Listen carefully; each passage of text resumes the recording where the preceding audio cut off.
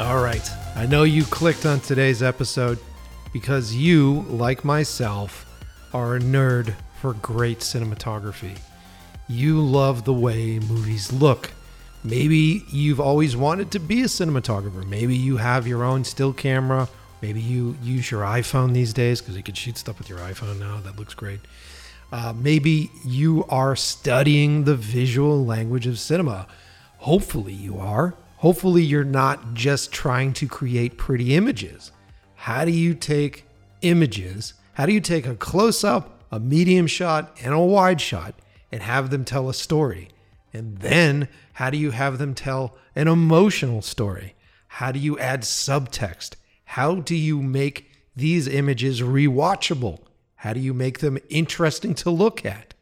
There are all sorts of different ways to get nerdy about cinematography. And so today, I wanted to give you guys another cinematography episode because they do so well. And I love talking to these artists, at least today, recent artists that do really great work. And yes, there's some clickbaitability with this because on today's show, we have the cinematographer for Ghostbusters Afterlife. But what you don't know is that he also shot Hawkeye. And I know a lot of you listening to this show are huge comic book Marvel nerds. So yes, I have one of the cinematographers on that has shot the new series of Hawkeye. He even gives us a little preview of what may or may not be coming, without giving anything away, of course. But he has been working on a plethora of really great movies, television, and commercials. He has a long-standing career with Jason Reitman. The two of them have been doing movies since high school, is what he is. I think he told me it was high school. Yeah, it was high school. At least high school, if not college. They were doing short films together. They grew up together through the industry. He did Juno with him. He did Up in the Air with him. It's always really fun and interesting for me to talk to other pairs of filmmakers because I love that stuff. I love having relationships with solid cinematographers and great production designers, teammates, folks that you grow up with throughout this industry. It changes your language. Together, you guys develop your own language. You develop the rules that come with your own film. If you watch a Mike Pecci film, most of that language is developed by the people that I work with. David Kruda has developed a lot of the language in my films and the stuff that you love. I love that stuff. We get nerdy about that on today's episode. Joining me today is Eric Steelberg. Like I said, shot Ghostbusters, shot Juno, shot Eastbound and Down, one of my favorite shows on television, one of my favorite comedy shows. We talk about what that set was like. It's really great stuff. It's took me a little while to make this episode happen. We had schedule conflicts. We're going back and forth, and we're recording these things over the internet. We don't actually see each other. We just hear each other, which I like. It's kind of weird. So when you start this episode, you'll hear Eric just sort of start to talk the way he talks on other shows and on press tours, where he starts talking about Ghostbusters and how that's really great. I eventually peel it back, and we get into the realities behind being a cinematographer. He gives great advice to all young cinematographers listening to the show, how to put your reel together. This is something you should probably listen to, you know? So if you want to get into this business, you should listen to this. If you want to know more about what it's like to be a crew person working on sets, we talk about how hard it is to have relationships with significant others when you're doing this sort of thing. It's really great. This is a really great, very textured episode. I'm so happy to have had Eric on the show, and I can't wait for you guys to get into it. But before we do, big shout out. I just want to say congratulations to our winners for the director's tracksuits. The photos were fantastic. I love the fact that you guys are staying involved. You guys are joining our contest, are part of all this stuff. I promise you that as we push into the new year, I have been banging out episodes. Past 2 weeks, I've been just doing episode after episode after episode. I'm trying to build a queue, so just in case, my hope, fingers fucking crossed, that I'm going to get real busy after January. So I want this show to have plenty of content so that I can adjust and try to figure out how to make this show work while doing a movie. We'll figure it out. I promise you guys that we'll stick around. So I appreciate all your support, and thanks for following me on Instagram at Mike Petrie on Instagram, or following the podcast at In Love with the Process Pod. That's In Love with the Process POD on Instagram. Hold on, my voice is hoarse. This is what happens when I do a whole podcast and then record the intro. Woo! So I'm recording this episode on the 15th. So it's still pre-Christmas. I don't know when this is going to come out. I'm going to try to get it out before Christmas. But if it hasn't yet, or if it does come out before Christmas, rather, Michael, Jesus. Merry Christmas. Happy holidays. Hope everything's going well with you guys. We're excited. We're planning for this year. Going to have a couple meals. Going to have some get-togethers. I think we're going to do a New Year's Eve party this year. Gasp. It's been so long since we've done a party, Gina and I, and we are fucking amped about it. So that may happen this year. So lots of great stuff. I don't want to drag this intro out too long. We'll get into it after the episode. I'll catch you guys up on what's going on. But I know you guys are just chomping at the bit to get nerdy about cinematography. So if you're tuning in to find out what the hottest new camera on the market is, stop listening. If you're tuning in to find out whether or not that lens kit is the one that you should buy to become the next great cinematographer, then maybe you should listen and have your world changed a little bit, because strap yourselves in for a look into what it's like to be a cinematographer, into the stuff that they care about on the brand new episode of In Love with the Process.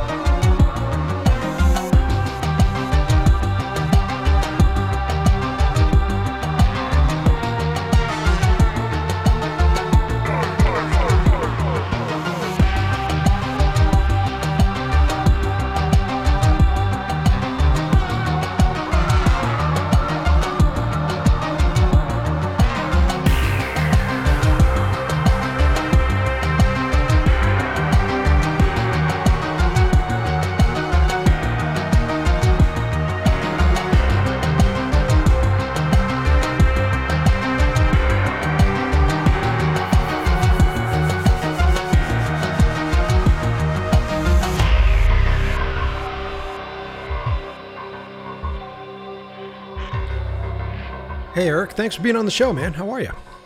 I'm great. Good to be here. Thanks for inviting me. Thanks for taking the time, dude. I know that you probably have an insanely busy schedule these days. Try to stay busy. There's always something going on. It's been a busy couple months. I bet, man. Well, first, let me just say congratulations on Ghostbusters. That movie was awesome, and it looked fucking gorgeous. It looked like it belonged in the 80s. I fucking really loved the way you brought it together for that. So congrats, man. Thanks so much for saying it. Yeah, it was a real labor of love. I mean, it's a tossed around cliche a lot, but it really was. Getting to work on something like that to honor something in a movie that was so important growing up was pretty special, particularly with all the original people. Yeah. Yeah, it's pretty crazy because you did that with Jason, and then his dad was kicking around supposedly, so he was on set. No, he was there. He was a producer. Yeah, he was there throughout the whole process on set. As was Aykroyd. He was also a producer. He was always there on set, and it was pretty surreal. I mean, I've had a long relationship with Jason, obviously, in all the films, but kind of like it's funny because I never really connected Jason to my experience with Ghostbusters growing up. I always saw it as like two separate things, even though I knew his family was, that was part of their legacy. Mm-hmm. And because we never did anything like that together. And then he always said, I know you've heard him say this, but he's always said that he was never interested in doing a Ghostbusters movie. And then the day he called me saying, I'm thinking of doing a Ghostbusters movie. Well, first he said, I'm thinking of writing one. And then he started writing one. And I said, I know where this is going. And he's like, no, I'm not going to direct it. I was like, okay.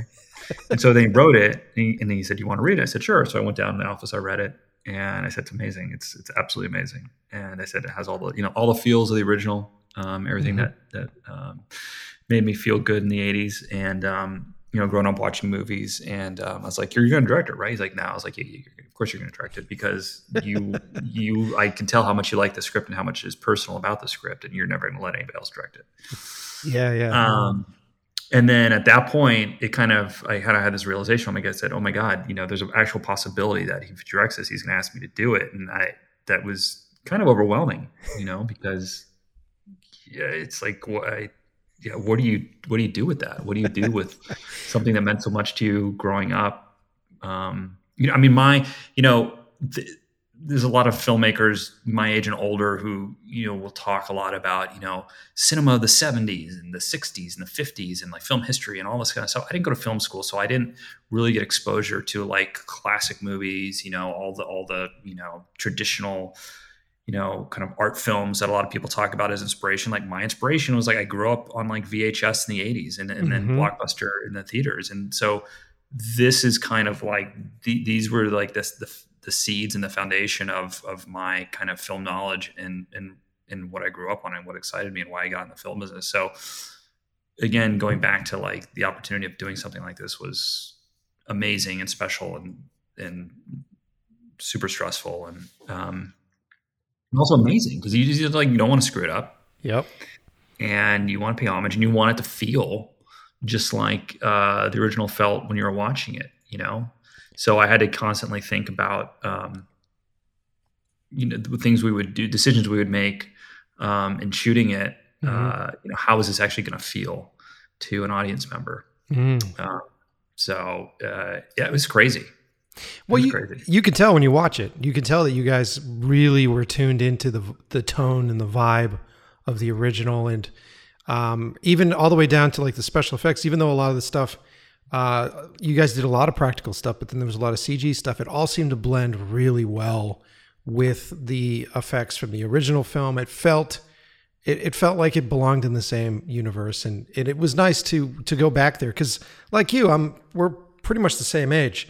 And for me, Ghostbusters was one of those movies that not only was it entertainment, but it was also sort of like defining myself as a person. And it's like, I'm going to go into business for myself. I'm going to work with my friends. I'm going to do all that sort of stuff. So that movie is such a huge, it's so ingrained in at least our generation, in the senses of us. And so to be able to go to the theater and feel that vibe again and feel that love for the visual language of Ghostbusters.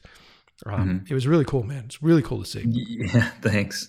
I'm glad it was received well. I mean, because it was you never know. You just never know. You can hope and you can do your best, and you just never know. And audiences can be prickly, and audiences, particularly for a movie like this, I mean, they have very high expectations. Yeah, for sure. And you can never guess where they're going to be. It's oftentimes, because I've talked to a lot of folks that have made films that have such a fan base and have such like it's almost like walking on eggshells, because you have absolutely no idea why someone is tuned into the original and what their specifics are for it, and whether or not you're going to appeal to each and every person when you make the film. Mm-hmm. Yeah. I mean, we really wanted to make this, Jason really wanted to make this, for the fans. He kept saying, I want to make this, give it back to the fans and the whole bit, but what he, would leave out is that, we were also the fans, so it's like we were making it for ourselves too, and just hoping that, our fandom, aligned with the fandom of, the Ghostbusters fans at large. Yeah. Well, like I said, I think you guys did it. One thing that I love to talk about on this show, being a director myself and being a cinematographer at one point, and I have a really great relationship with my current cinematographer, is that relationship between directors and cinematographers. And you and Jason have known each other for years. How did you guys initially meet? We met when I was helping some friends, and we were teenagers one summer. it's probably 92 or 93. I had two friends who were doing a USC summer film class. Okay. And we were making a short film at the Directors High School here in LA.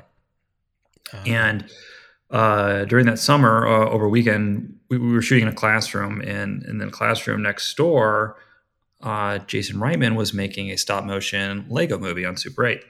And Jason and the director I was working with, who I had grown up with, also knew each other. And he said, "Hey, Jason, come over. We need more kids for our short film, more people, more actors." And he said, "Sure." And Jason came over and he hung out and was an actor on our short film. And I got to know Jason. I was introduced to him. We hung out, and it kind of went from there. That was our first meeting. And then Jason, after that, continued to do short films on his own. And he, after meeting me, said, "Hey," or asked my friend, "Hey, do you think Eric would want to, continue to shoot short films? Would you help me out?" He said, "Yeah, go give him a call." So he called me and he said, "Hey, would you help me out on some short films?" And by this time we were all kind of college age. And, the time in our lives where we just say yes to everything before even hearing what is being asked. But it was great fun. And so Jason asked me to shoot some short films. And the first one, I think it was the first one we did together. I was the first, so I should rephrase. He asked me to work on a short film. His first short film was, he had hired a DP, an older DP to do it, but he needed, he needed crew, and the DP didn't know anybody who would work on a film that small. So Jason asked if I would be the first AC. So I said, sure. And it was Super 16. And, I wasn't particularly great at pulling focus. I knew how to do it. I knew the concept of it, and I knew how to thread a camera, but I didn't, I don't know how good I was at it. I think I could do the job. But anyway, so, of course, there's no video assist or anything like this at this time. Nothing really good on a 16 millimeter camera. And it was a Panavision 16 millimeter camera too, which is pretty tricky camera to use and operate. Oh yeah. Anyway, so I was a first AC. Turns out, the film was in focus, which was great. And Jason wanted to do some reshoots on that short film, and the original DP wasn't available. So Jason asked if I would come do the reshoots. That he was going to spend a day shooting at Panavision in Hollywood. Wild. Yeah, that's cool. Yeah. And so I came and we did, which was mostly inserts and a couple like cutaway shots. And I went and did it, and we had a great time. And then every short film after that, he asked me to do, which was, I don't know, many over the course of, the years before we did features. Yeah. But, I started doing short films with him, and the short films got attention, and they started directing commercials, and I started doing commercials with him, and then we got agents, and the whole thing just kind of snowballed. Suddenly we had a commercial career, which was more just like more short films, Mm-hmm. And then we started branching off into our own feature work, and everything just kind of snowballed. And then our first feature film together was Juno. Yeah, that's we had both done. He had done his first feature without me, and I had done my first feature without him. We went separate ways, trying to get our feature careers off the ground. As getting your first feature job can be, even though now in hindsight it seems like so small, but back then it's like getting a feature is such a big thing. Yeah, for sure. You got to have a body of work for producers, or bond companies willing to take a chance on you. And I didn't have that. So I had to go find my own, really small independent film. And I actually found 2 small features, or maybe 3.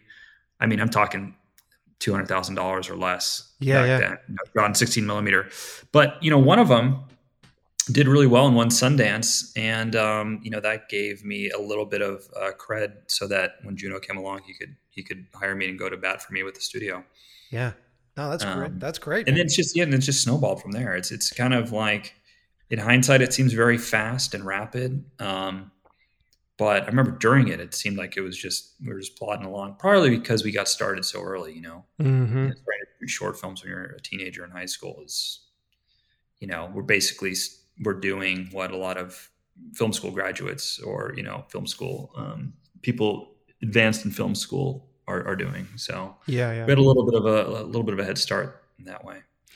Yeah, well, I mean, and getting your first feature off the ground is such a fucking long process for a lot of people, and so it makes sense that you have to take whatever you can to get that credential. Because I've found this for years of doing commercials and short films and stuff. When it's time to do the feature film, it's just like, okay, so you haven't directed before, and it's like, oh, right, no, I haven't done a feature before, but it doesn't mean I haven't been directing for 20 years.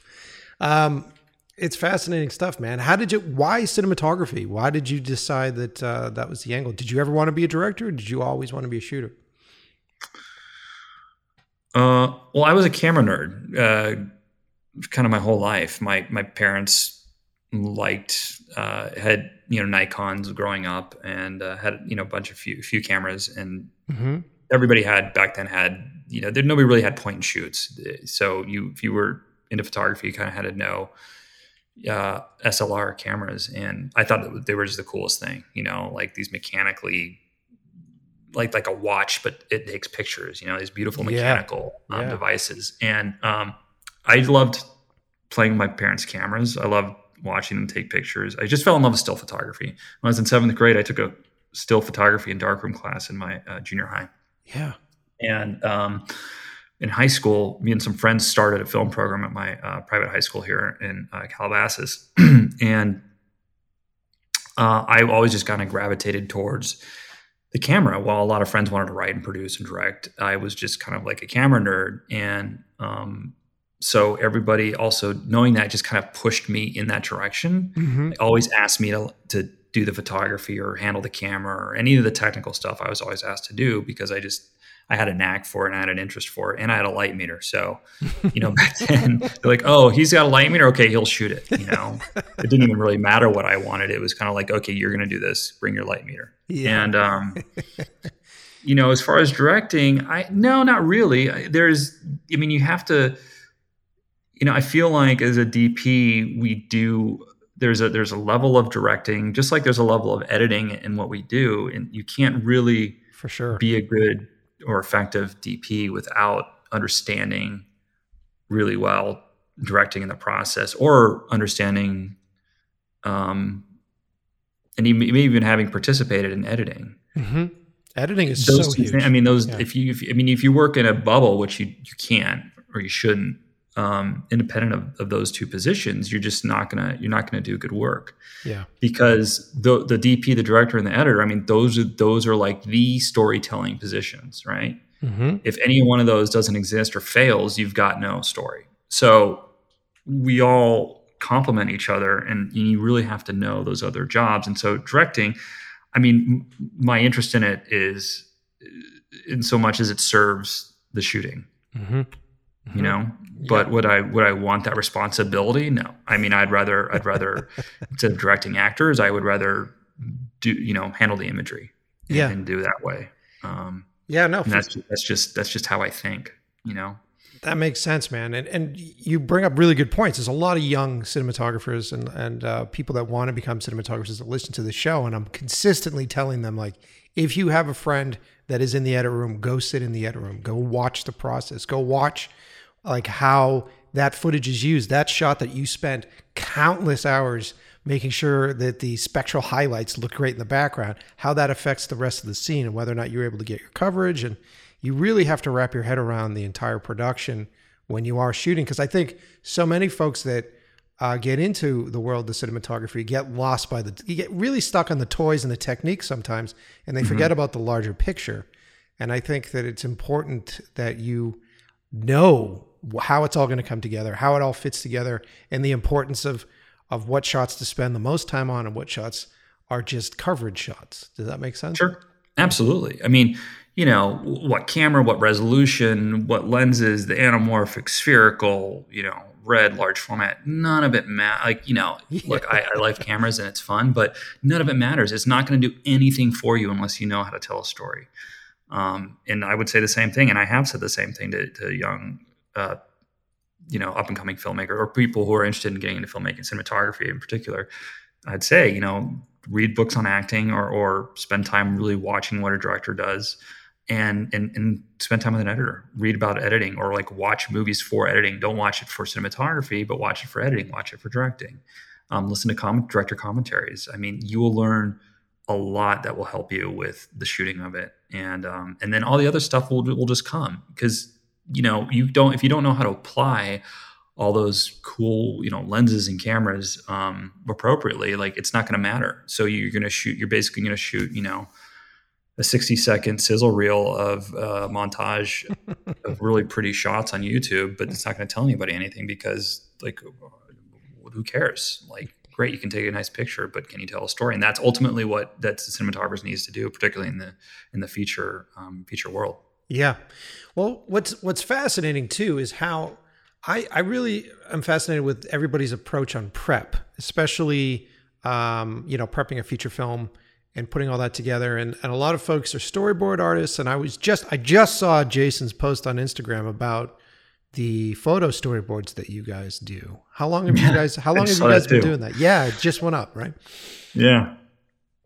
It's a great process. We tried, prior to our first features in commercials, we would, do storyboards where we'd have people do storyboards for us. And then when we did Juno, and digital SLR cameras became a thing and more accessible and affordable, we started doing basically digital storyboards. We'd go to a location during prep with some stand-ins, or a stand-in, and then use ourselves and maybe a producer or an AD, whoever was on the scowl with us, and we would block out the scenes and locations. Smart. Very smart. With people and shoot it and use those instead of storyboard, because we could be in a 3-dimensional space talking through it, seeing how you interact within the location, which worked well for us too, because up until, maybe Ghostbusters even, Jason not hated, but preferred to shoot on location. Wasn't ever really interested in building a set, if it existed at all. And so it worked really well for us, being able to go to those locations and photo board. And we've taken it pretty far. At first it was, we'll just photo board the more complicated scenes that we can't figure out. But if it's like 2 people sitting at a table, obviously we're not going to photo board it.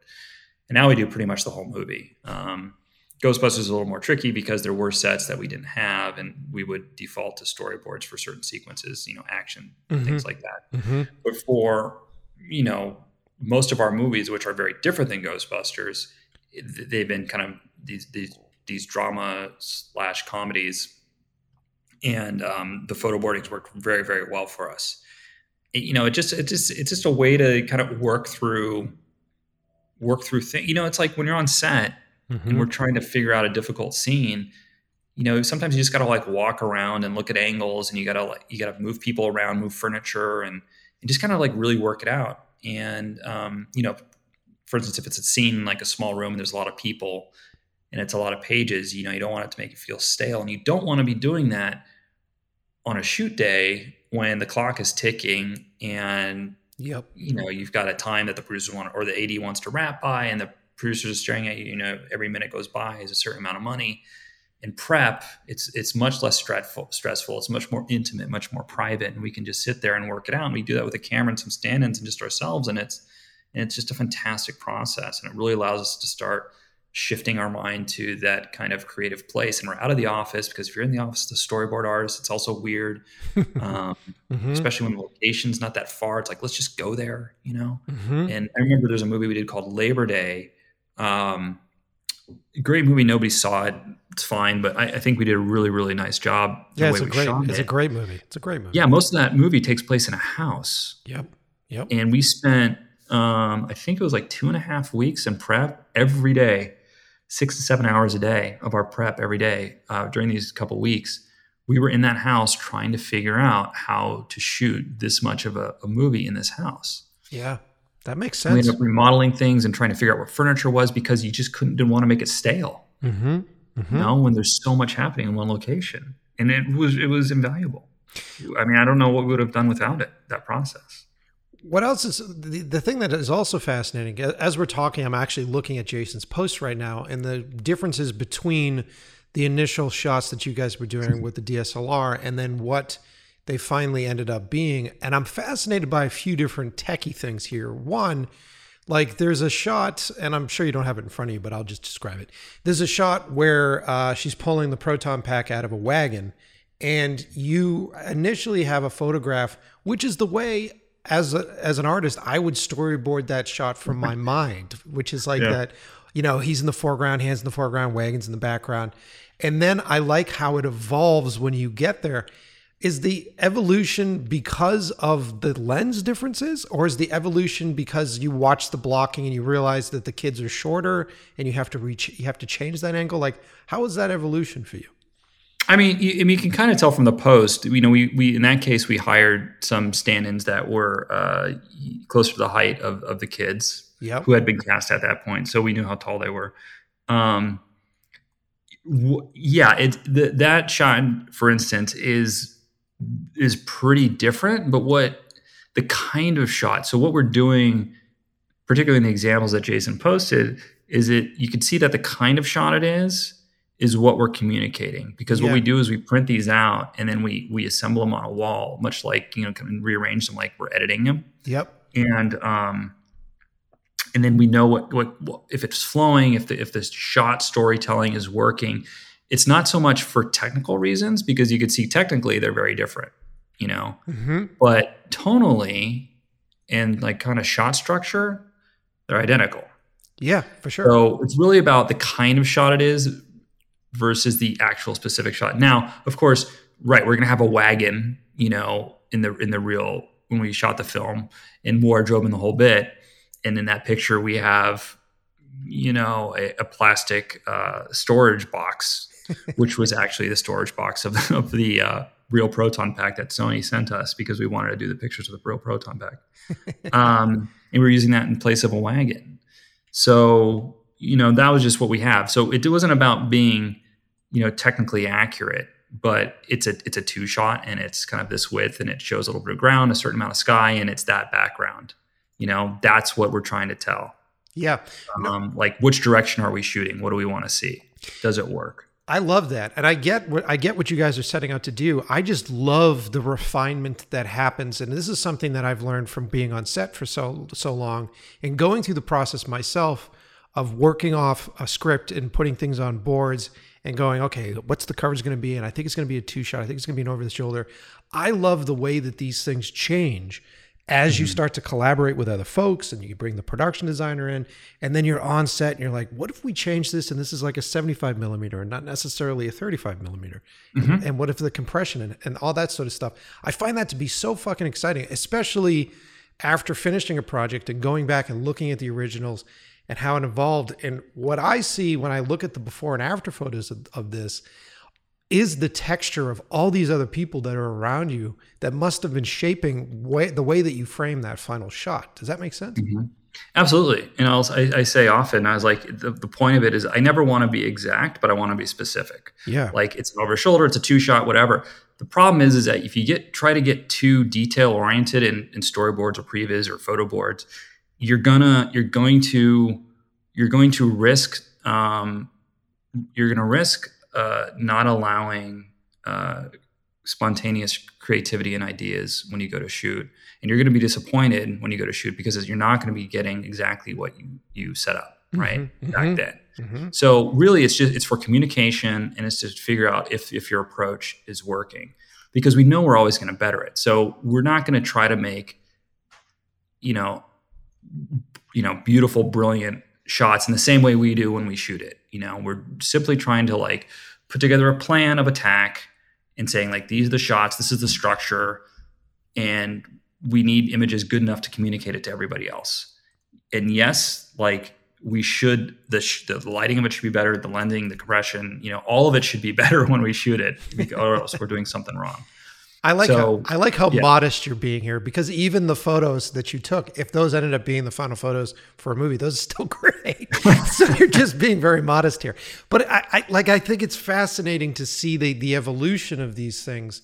And when you process how long and how much energy and time goes into, and money goes into making a film, you can really see the difference. And it's it's really in these subtleties between these images that just say that stuff. It's just, I don't know. You're talking to another super nerd, so I'm looking at this stuff just going like, "Oh, this is very." Yeah, I'm glad he posted that. I didn't know he was going to do it, and because it's a fun part of the process. I actually made a comment on it that it is a very kind of sacred and intimate process that Jason and I both really enjoy. You know, we've worked with various production teams over the years along the way, and one of the first things he tells kind of a new team is, you know, make sure during prep you allow time for Eric and I to go photo board. And if it's not a lot of time scheduled, he'll say, "Where's my photo boarding time?" And they'll say, "What? You have a couple days here?" He's like, No. I need weeks. Like this is a major part of the process. We basically shoot the film ahead of time. And they'll be like, "Oh, okay." And so, and it is something that Jason and I really like. We try to keep it to as few people as possible. And like I said, it's a creatively intimate part of our process, and we're really starting to try to figure out what we want to say, what we're trying to say. You know, and oftentimes we've started this process and we realized, you know, this location is not as good as we thought it was for what we want to do, or we can't do this, or we have new ideas that we would have never gotten without doing this. So it's really, it was for a second I saw his post and I was like, oh my God, that's very private. No, it's not. It's part of the process. It's our process. But my first reaction was like, well, that's a really private thing between Jason and I. I can't believe he's posting that. Like, because those images that we shoot, that's like, it's almost the same as if Jason was to start publishing his very first draft of a scene, what he wrote of a script. Right. Like him putting up those images, that's like my very first attempt at trying to tell the story. Yeah. You know, on the first time I'm going to a location, maybe not the first time, but the second time I'm going to a location ever. So it's a very rough draft compared to, you know, the end. But it's wonderful. I mean, I like people seeing, you know, how it evolves, because so often we see these movies and there are scenes that seem, you know, pretty straightforward. You don't really think about it, but having to come up with this stuff sometimes, you know, from scratch and yeah, for sure. Yeah. It's very difficult. It's hard, you know? Yeah. And it looks easy, or you don't think about it when it's done right and it's successful. But it's always, you're not always, you know, you don't always hit a home run, but it's, well, you know what I'm saying? Yeah. But dude, for me, it's always the simple scenes that sneak up on me. You know what I mean? Yeah. Like where you're just like, okay, so this is just a couple people sitting in a room having a conversation together. And I oftentimes will be so hyper focused on the larger things and going, okay, I got to figure this thing out.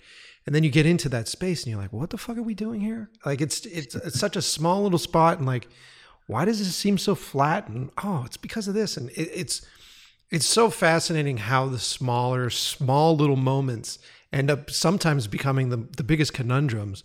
And this process, which I knew was a special thing, that's why I brought it up on the show. I felt very special just seeing it. The fact that you guys, that fact that without Jason telling you that he shared it with the world, is really cool, because you have to remember that I'm always shaking the theory, because there's a lot of people that are like, this guy's a genius, and this person, she's a genius director, he's a genius director. It's like, no, these people just work really hard on the language of cinema, and it takes a long fucking time to do it. And if you got to go somewhere with a DSLR and, you know, a travel case and some cups to make it work, then do that. And yeah, the results show for it. It's completely obvious.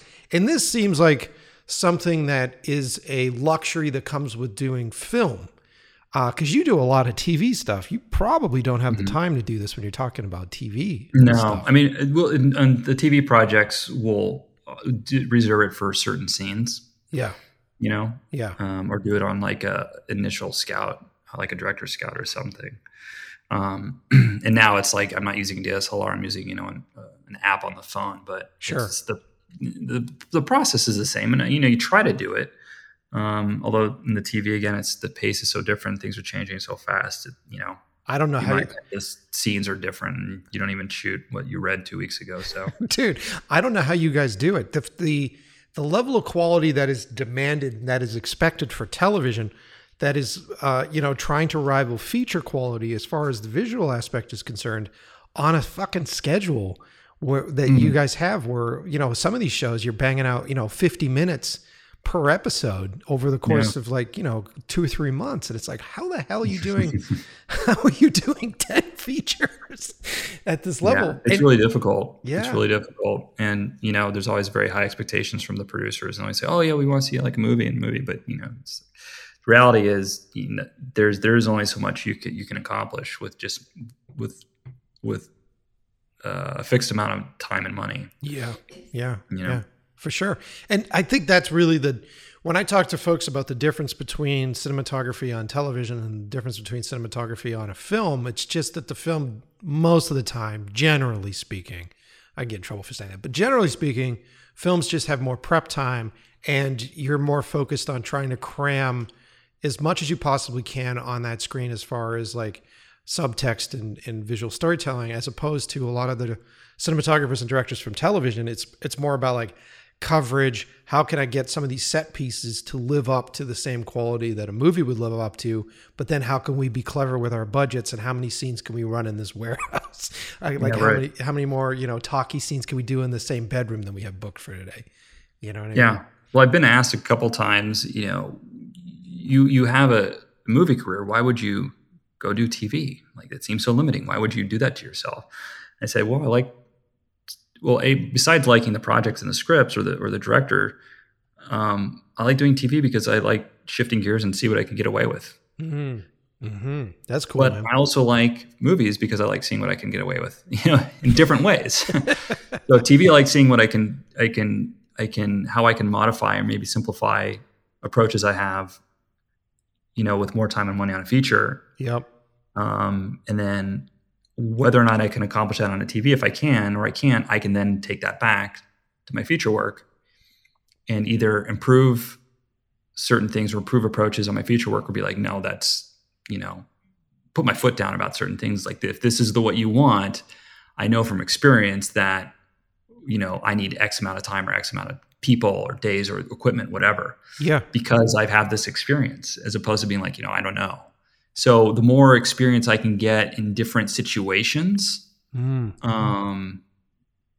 smart. It just, like I see it as, it's all an upside. Mm-hmm. At sometimes, personal, personal risk to my health and sanity. But I don't regret any of it.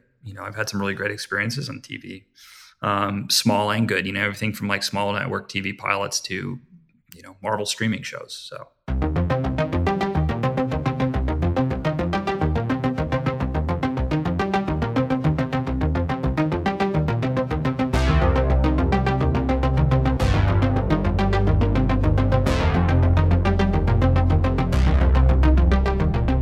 Okay, everyone, let's take a minute. Let's take a second to talk about our sponsors. But before I do get into that, what do you guys, I know everybody's been Christmas shopping, right? What are you looking to buy this year? What is the gear that you want? I know quite a few folks are looking to buy computers, looking to buy a new edit system for the new year. They want something to run faster, more efficient for them. And they've been asking about Puget. Genuinely, I am very happy and impressed, not only with the Puget systems, but also how curious you guys are about them. Truth of the matter is this: I use my Puget every day. I have used the Puget system for over 7 years. I've been on PCs. I turned my back on the Big Macs, on the Apples, and I went PC because I wanted to build a system with hardware specifically tailored for my needs. I don't care how much money someone would spend on an old Mac. I'd consistently be crashing it or yelling or screaming at it because it was restricting me in one way or another. They would basically build their systems around whatever hardware that they had made deals with that year. And so at the end of the day, those computers run efficiently because they restrict you. They keep you from going into hidden folders. They keep you from going inside of cases. They want to make sure that they're curating their hardware specifically to work all the time. Most of the time I feel like it's specifically due to some sort of relationship or backdoor deal, but that's me speculating. What I wanted to do was get a machine that was built specifically for what I needed it for, and I wanted a company to build it for me. I've built computers in the past. I don't want to be tech support. I don't want to be reading trades on what the new motherboard does, what the new graphics cards do. I need someone that will not only build me a solid system to my specs or specs that I didn't know I needed, but someone that also had great customer support. I found Puget Systems. Puget Systems. Go to PugetSystems.com. Check out their machines. They have a baseline system selection for you. Let me head there now. It's been a while since I've been to their website. Hold on. Enjoy the helicopter. Puget Systems. Typing it up right now. All right, let me just read you right off their website. It's been a while. Computers should just work. At Puget Systems, we believe that computers should be a pleasure to purchase and own. They should get your job done and not be a hindrance. See, these guys know what's up. I'm not making this shit up. See what our workstations and our experts recommend for your specific programs and your workflow. So I can click on this button, browse by software, which is pretty sweet. Then they have engineering, scientific, or content creation. Content creation, I can select my primary software package. So let's say that I want to build myself an Adobe Premiere Pro. Click on that. See, it's all fascinating. Then what do they have? They have 3 baseline systems. They have an H.264, H.265 workstation. This is interesting. With an NVIDIA GeForce RTX 3070 Ti, 8 gigs. That's not bad. They have a Thunderbolt workstation, which is fascinating because now you can use Thunderbolt on PC. That's a big thing. That has an AMD. That's the one I have, actually. That has the AMD Ryzen 9 5950X. And it has the NVIDIA GeForce RTX 3080 Ti 12 gigabytes. Yes, I think this is the one that I have. And then they have CPU-based Codex workstation. Whoa, that guy's a beast. Pretty cool. So you can come through, you could select one of these baseline systems, and here's what I like. Right next to it, it says, not sure what you need? Tell us your situation, and one of our experts will reply to you within 1 business days to help configure out the right workstation for your workflow. Can you imagine if you could do that with other companies? Right? So they have price tags here for this stuff. To get you started, but you can write to them directly to find out the system that works for you. These guys care about us as creators. They really do. It is a business, family-run business, and a smaller company compared to the other places. So you definitely are known when you work and you buy from Puget Systems. So head on over there. Head on over to PugetSystems.com and surf around on their website. Also supporting the show, our friends over at Blackmagic Design. So if you go to blackmagicdesign.com, and there's all sorts of little goodies for all the filmmakers listening to the show, things that you've always wanted, things that you're asking Santa for Christmas. And I can't say enough really great things about my Blackmagic Pocket Cinema Camera Pro 6K camera. I love it. I love everything about it. I love my EVF. I love the flip out back screen. I even have the Pocket Camera battery grip, which allows me to put more batteries in the unit. And I love the fact that I could shoot 6K and import it directly into my current Premiere workflow and run it real time. You know who else loves it? My landscaper. He's also here for Christmas today with his fucking leaf blower, which is great.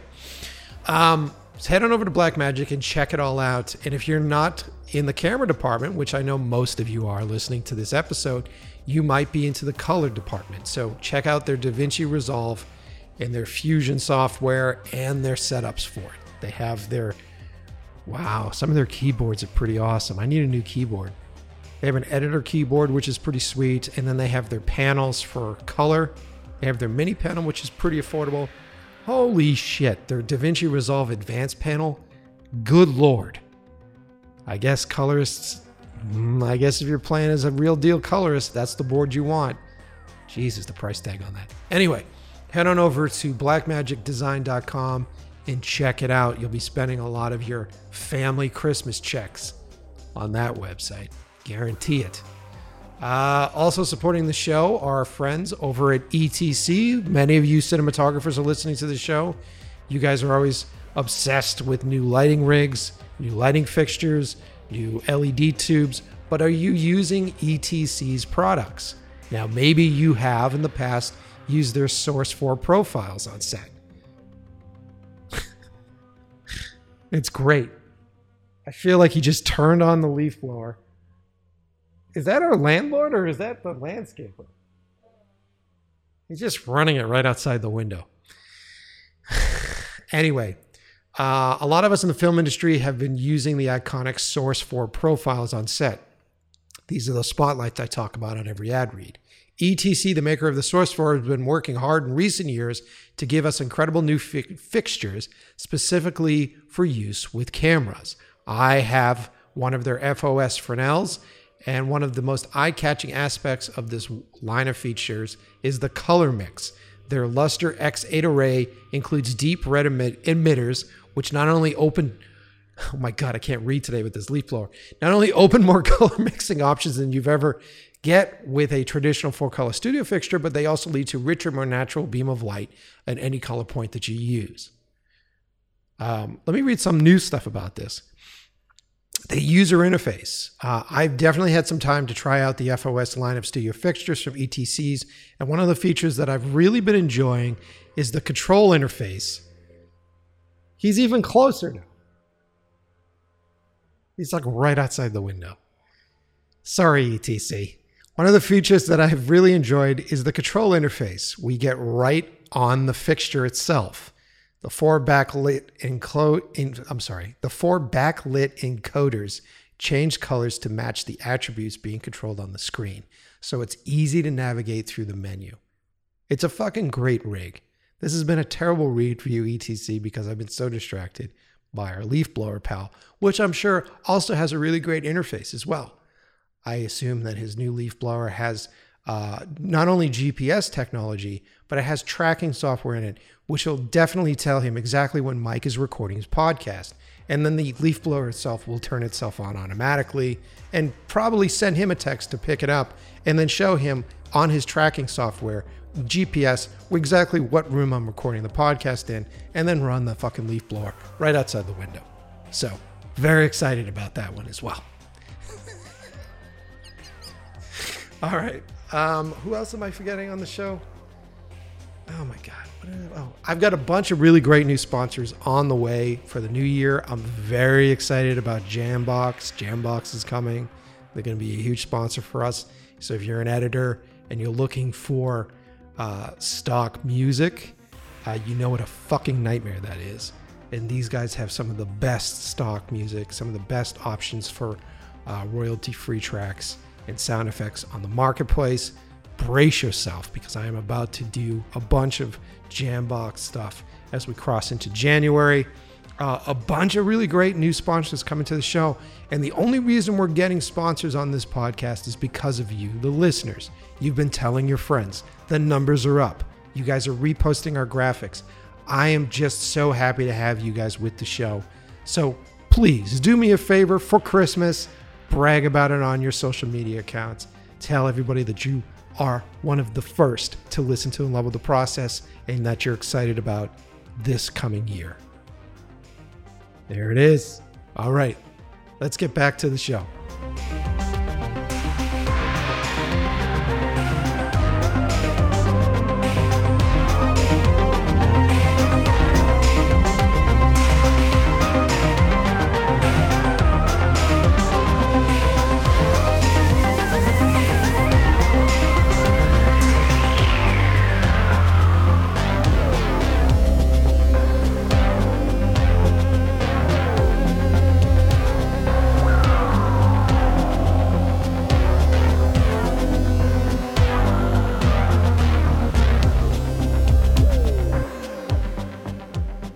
One of the things on your credit list, one of the shows was one of my favorite shows. I didn't realize that you worked on it, but Eastbound and Down. You did a bunch of Eastbound and Down. What yeah. was the only time I've actually done a season? Every other time I've stuck to pilots. Well, that's not true. Other than my recent foray with the Hawkeye and Marvel, but yeah, I did a season of Eastbound and Down. What was that set like? That must have been a completely different scenario because you're dealing with comedians, and I'm sure that there's a lot of improv that was happening, and you must have to think about shooting. Oh, every scene's improv. I mean, there's a script, and they know what they want to get, and the guys, Danny is one of the writers, so they know what the scene's supposed to be, and then they make it better. They just plus themselves, and things come up. Much like in cinematography and directing, things come up when you start to shoot. They get ideas when we're shooting, either from like extras or the set or whatever, or other scenes they've shot. Now they've got context for a new scene, and they can improve it. I've never laughed so hard in my entire life. I can only maybe imagine. Not the best example of good cinematography or my best cinematography, but it was so super fun, and I did learn a lot about it. Like I learned how to shoot in the tropics, and that it's really easy to get fungus in your lenses in the tropics. Oh, weird. And considerations about shooting film in the tropics, and and weather. I've never had experience with weather like I had. We shot in Puerto Rico during the summertime. Wow. So you're talking like waking up to a beautiful morning in the middle of the day. It's like a torrential downpour that would completely obliterate any stateside city, and then it's sunny again because you're literally shooting in the jungle. Yeah. Crazy. And trying to like be upbeat when it's 100 degrees and raining. Oh man. So it was fun. It was fun. It was really hard, but it was very fun. Yeah, I've seen some behind the scenes clips from that show, and all I imagine if I was ever working on that show, I would be laughing like every second of the day because those guys are hysterical. Yeah, it was a great time, and the way I got that show was that Danny, who had a small part in Up in the Air, told the directors and producers of Eastbound and Down, like, oh, I worked with Eric on Up in the Air. We had a really good time for the short amount of time I'd be there. I thought the movie, from what I saw, looked really great. You should bring him in and talk to him. And so came in and talked to them, and they had me laughing in the meeting, obviously, and it seemed like something fun and very different than what I had been doing. I'd basically just finished Up in the Air and another comedy, and I thought, wow, this just sounds like very different. I was very much into trying just everything at that time, different types of material, and it was a really fun experience. But then after that, I was like, I don't think I ever want to do the grind of a whole season of a show. Yeah, because that's got to be. I've talked to a few other cinematographers that have done that, and it's just relentless. And for some, I was talking to the cinematographer of The Expanse, and he was saying a big portion of his job on TV wasn't even being on set most of the time when they were shooting. He was so busy trying to prep scenes and prep sets and prep stuff that he had to rely on a really solid camera crew and camera team because oftentimes he wouldn't even be there for the shot for a lot of the stuff. Yeah, that was my so that's definitely an experience I've had when I've shared, like on Hawkeye, when I shared the season with another cinematographer, but on Eastbound and Down, I shot every episode. So I didn't even have that luxury. I was always, shooting, scouting on the way back to the hotel, scouting during lunch, meetings during lunch about the next day, whatever. I didn't have that luxury. And then on Hawkeye, I was able to have, my days off were spent, scouting and all that, prepping. Yeah. It's a very hard thing. I envy the people who have decided to kind of like that's their strength and do that as their career. I'm fortunate where I can kind of bounce back and forth and do what if it's appealing to me, work on it. But it's very hard, very, very hard. Well, it's a lot of folks don't realize what a grind it is to be a working cinematographer, anyways, and it's pretty aggressive. It's pretty aggressive between, running the sets, running the crew, and doing your scouting and dealing with directors and then dealing with producers. I think a lot of younger folks that want to get into the business are like, hey, I'm really good at a camera. And it's like, man, that's just scratching the surface of what a cinematographer does. And, what is your favorite because obviously you were a camera nerd, as you said, when you were growing up. Is that still your favorite aspect of it, or is there something different now that you've spent this time doing TV and commercials and features? Is there an aspect of cinematography that you love more than anything else? Is there a favorite portion of it for you? You know, I love seeing a scene cut together in it, you know, seeing how the shots that we've kind of created out of thin air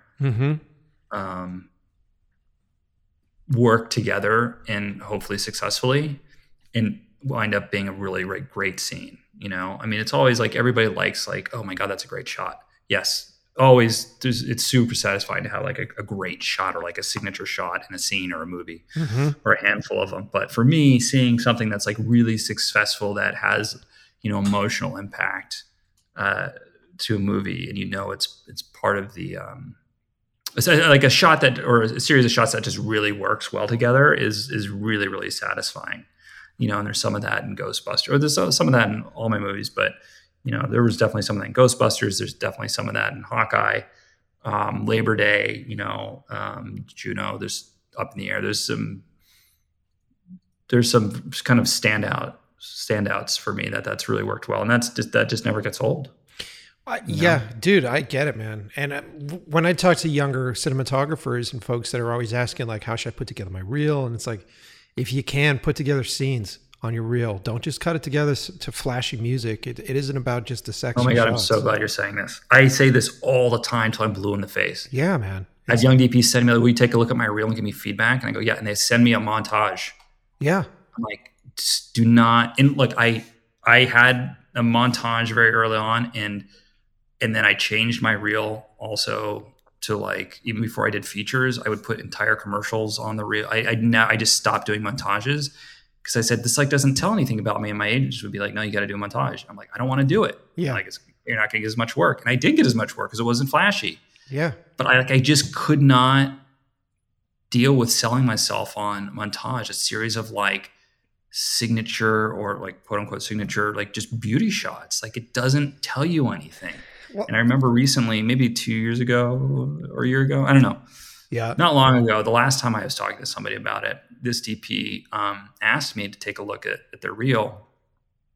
And there was like a couple clips of scenes that were maybe 5 or 6 shots, but they weren't the complete scenes. Mm-hmm. And then it was just music and montage, and then music over dialogue, you know? And I was like, I said, listen, your work's beautiful. It's like, if I'm a director, this doesn't tell me any, like, this doesn't tell me you're a cinematographer. Exactly. This tells me you're a photographer, but like a cinematographer, show me how your photography tells a story. Exactly. In a montage with music and just whatever, that doesn't do anything for me. Exactly. Show me a scene. Show me where you put the camera. Show me how you cover a scene. Exactly. You know, show me how you light it, like for effect. Mm-hmm. You know, show me something simple. Show me something more complicated. Show me how you, frankly, shoot if I was a director, I'd say, you know what? Show me, like, I want one scene. Show me a scene that you shot at a dinner table with, you know, 5 to 10 people and how you covered it. That'll tell me everything I need to know about a cinematographer. 100%. Kind of like, you know, what was it, Thomas Keller, when he hires a new chef, says, make me scrambled eggs or something, make me an omelet. Very similar. It's like you take the simplest thing and see how well somebody can pull it off, because it can tell you so much about somebody, and it's all storytelling. Yeah. So yes, like, sorry, I can ramble on about this because you just... Dude, bring it. Bring it, man. Anybody's listening, stop doing montages. Not that I have to watch them, but like, I just remember what cinematography is about. In a montage, it just, like, it doesn't tell anybody anything. You're just trying to get through a bunch of stuff as quick as you can. Yeah. I would go further and say that you may need to have both. It's like you want to have that montage reel for like whatever ad agency or whatever producer that just doesn't give a shit about that and they just want something sexy. It's like, okay, great, send it to them. But if it's a director or anybody that is into storytelling. Fair point. I mean, for advertising, I think it's a whole different thing. And I'll probably get in trouble for saying, but like, there's not as much storytelling in advertising, right? It's more like editorial photography. Sure. It's like, it's a setup and a payoff, really, in a very short amount of time. So yeah, most of what I'm talking about, people that are interested in pursuing long form storytelling. Yeah, no, for sure. For sure. Yeah, it's I just like we put it this way: like when you get interviewed to join American Society of Cinematographers, they want to see a reel. The reels are usually 20, 25 minutes long, and it's usually scenes.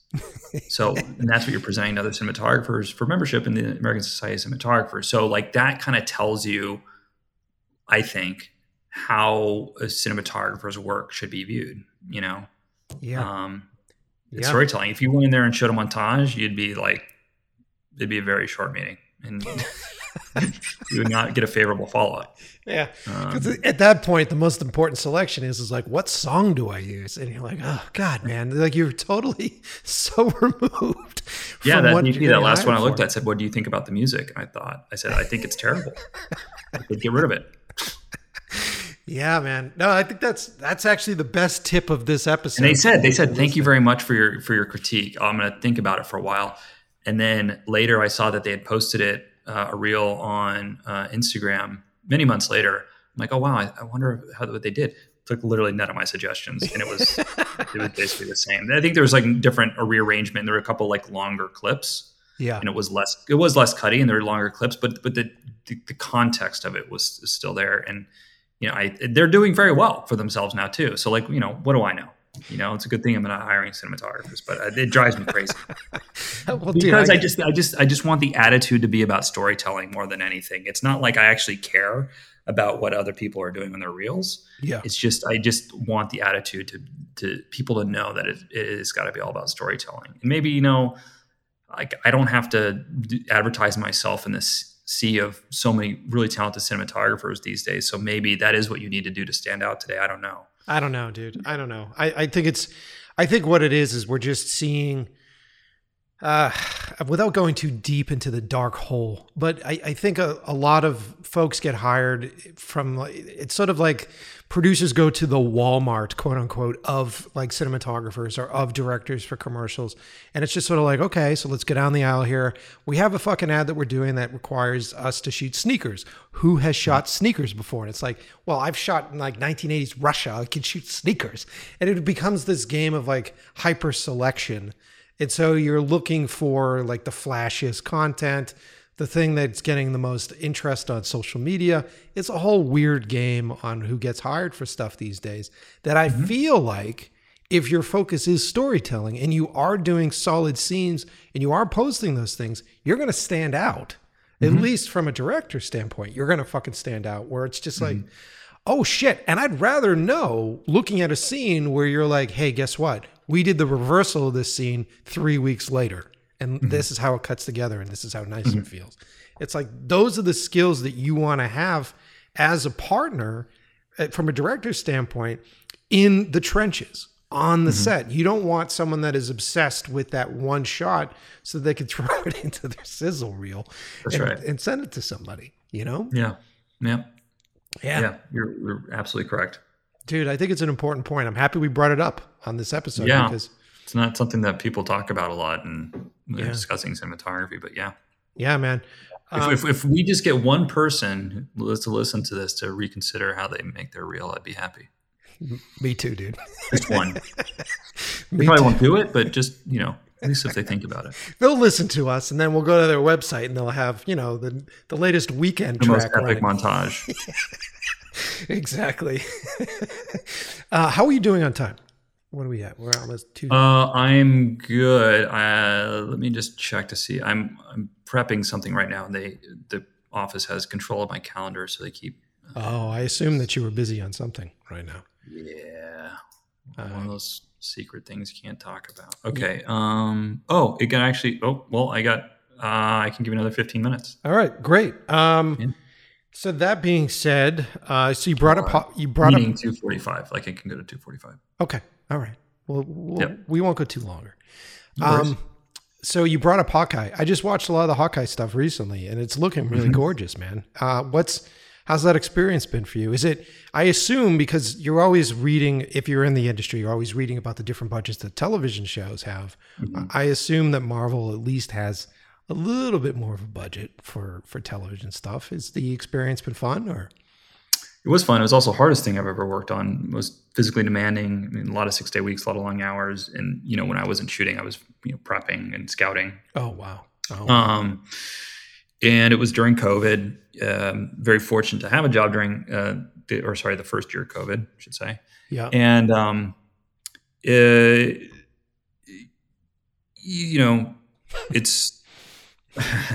I can hear it. Marvel. It's the nicest group of people I've maybe ever met. Everybody loves what they do. They have a lot of fun. It's very lighthearted. Everybody's very appreciative of being there. It's a great situation.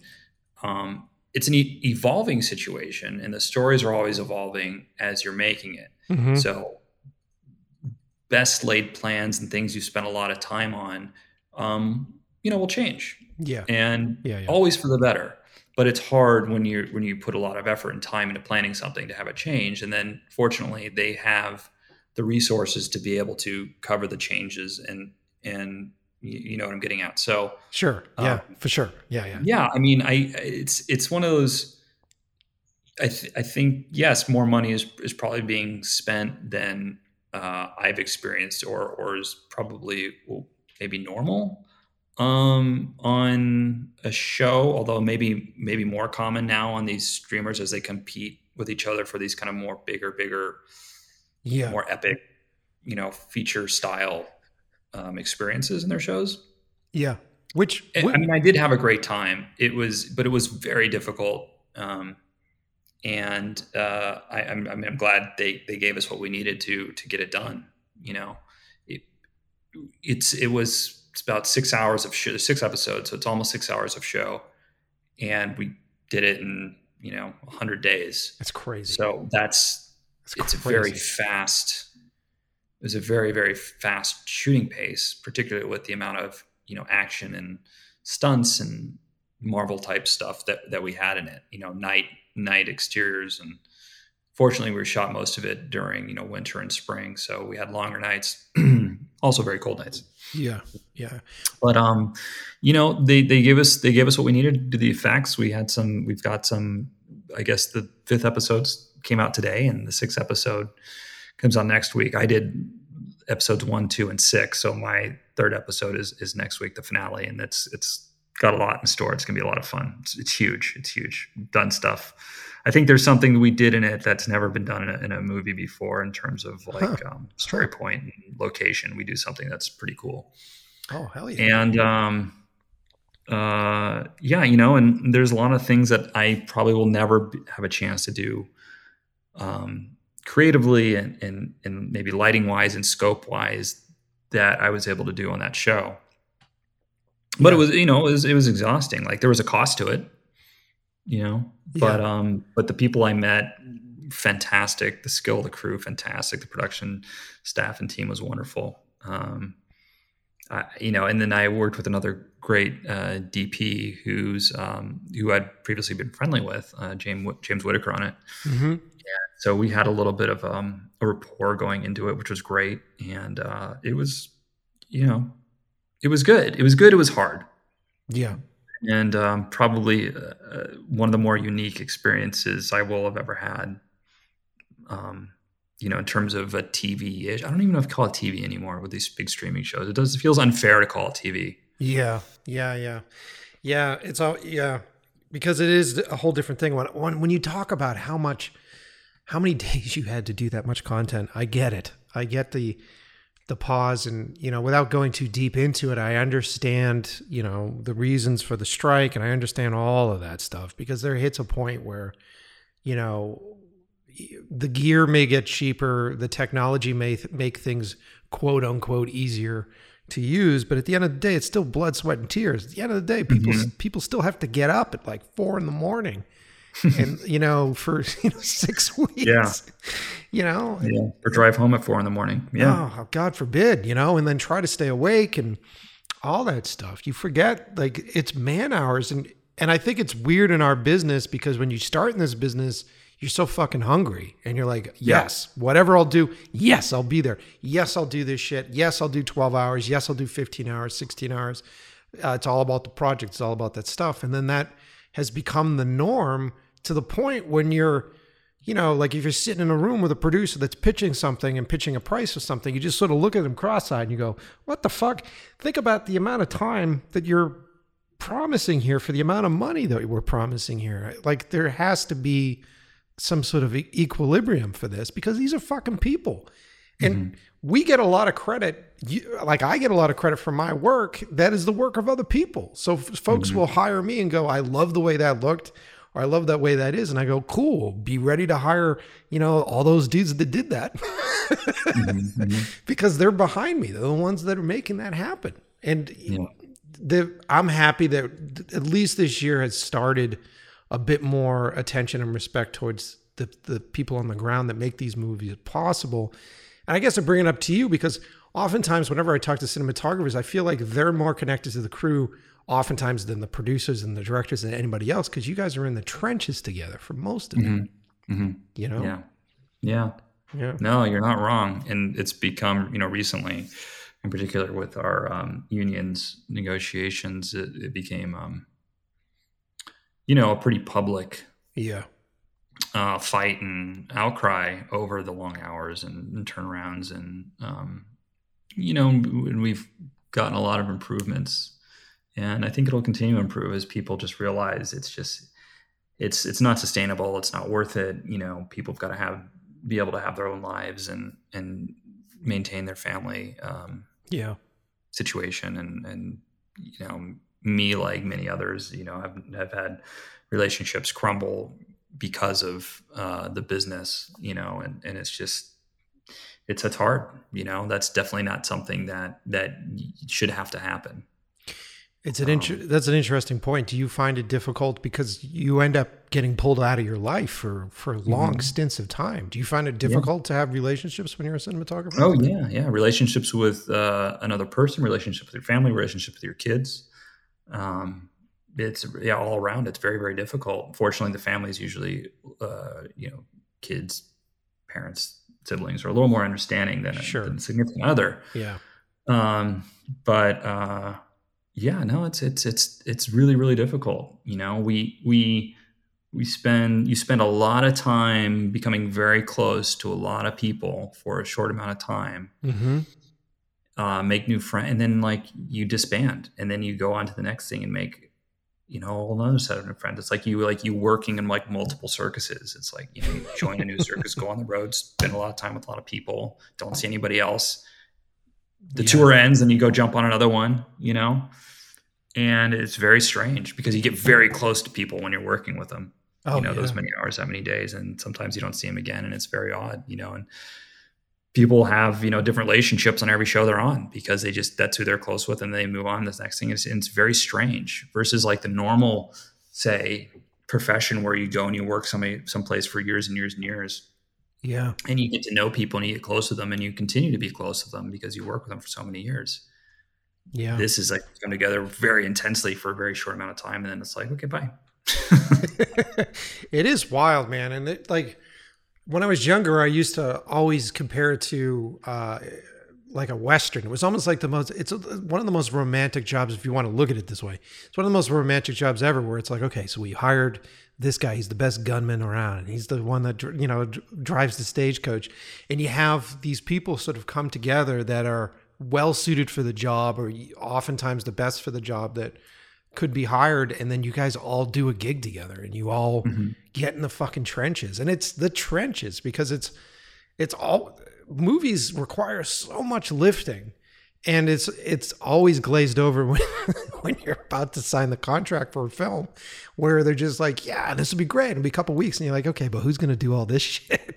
And it falls back on the crew where it's fuck, this poor asshole has to climb these stairs with that dolly for the next 3 weeks. Okay. And first on set, last to leave. And he's got wife and kids at home, and, Sure. He doesn't even remember what his wife looks like at this point because he's been on 3 features back to back. So it's fascinating, man. It's a weird world. Weird world. Yeah, but, rewarding, and that's why we keep doing it. I know. It's either that or we're just, we love torture. All right, man. Well, this has been great. I can get nerdy with you even further, but we should probably wrap this up.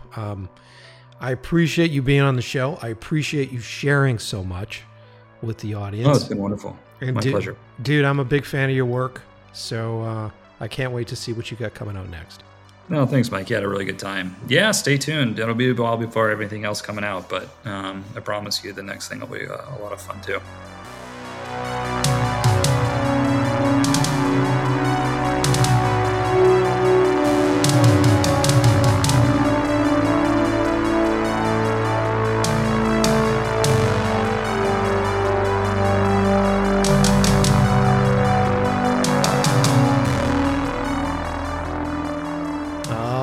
Right. What did you guys think? Another great episode in the can. I want to thank Eric again for coming on the show and sharing so much and being very honest about the business. And I was referencing a post on Instagram on Jason Reitman's Instagram account. So that's it, at Jason Reitman. He did a post today, which is the 15th of December, which showed side-by-side comparison of the photo storyboards that they do and the actual frames. Jason's Instagram is fucking really great. He's posting a bunch of really cool behind-the-scenes stills on the making of Ghostbusters and the whole process for them, which is really awesome. And then make sure you go follow Eric. So that's Eric Steelberg on Instagram as well.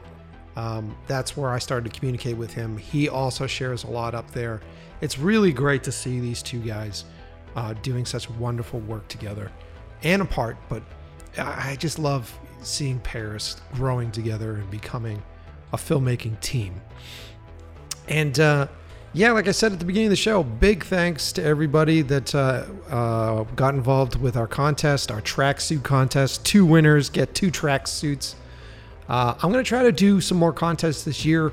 A lot of these new sponsors that I'm teaming up with are bringing in some pretty cool stuff. It isn't just gear.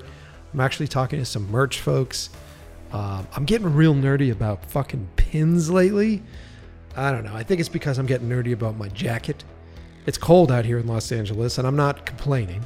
It's nowhere near as cold as wherever the fuck it is that you are, and you're bitching about your weather. But it's chilly here, and I love it because I can wear fucking layers. I can wear shirts. I can wear undershirts. I can wear jeans.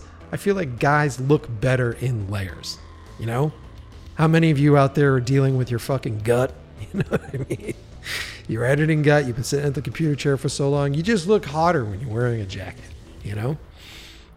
But yeah, I'm pumped about my jacket. I'm pumped about patches and pins. I never thought I'd be that guy. I used to sort of chuckle and roll my eyes when I saw that stuff before, but now I'm sort of building myself that rock and roll jacket that I've always wanted. And I'm talking to a couple different dudes that make pins, and we'll see. See if we get them on the show. Let's see, what else is going on? Like I said, Christmas is on the way. Big plans for the holiday. I've got Christmas dinner, which I'm putting together. Got some friends coming over for that. I have to figure out what I'm cooking. I haven't figured it out yet. Part of me wants to do a Crown Pork roast. I still want to do that. But I think we're going to do like an intimate Christmas Eve, and then we're going to potentially do a New Year's Eve party this year. And those of you who knew us from the East Coast, you know how crazy our parties were.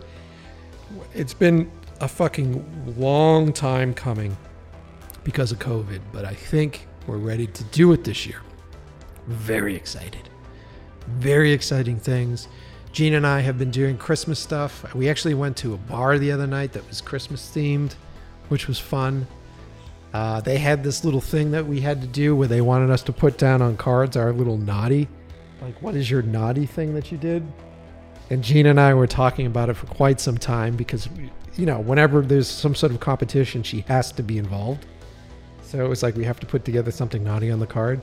And I think we decided that our naughty is kind of too naughty for a lot of people. Don't you agree? She's giving me a look right now. So, yeah. Also, the other stuff, I don't think I'm allowed to technically talk about it. But I have been editing again for Gina. She just did a shoot. I don't think I'm allowed to say with who. She's nodding like I'm not supposed to. But let's just say this. I have someone in our editing timelines here at the house that you may see, jumping around in a cape soon. Doesn't really give anything away. Could be Superman. Maybe Spider-Man wears a cape. Could be Dracula. You never know who it is. But be on the lookout. We got some cool content coming out soon. And that's it. I should probably go before I say some shit that gets me in trouble with Gina. Hope you guys are doing well. Hope you guys have a great holiday. Merry Christmas. And we'll catch up before the new year. I'll see you next Tuesday.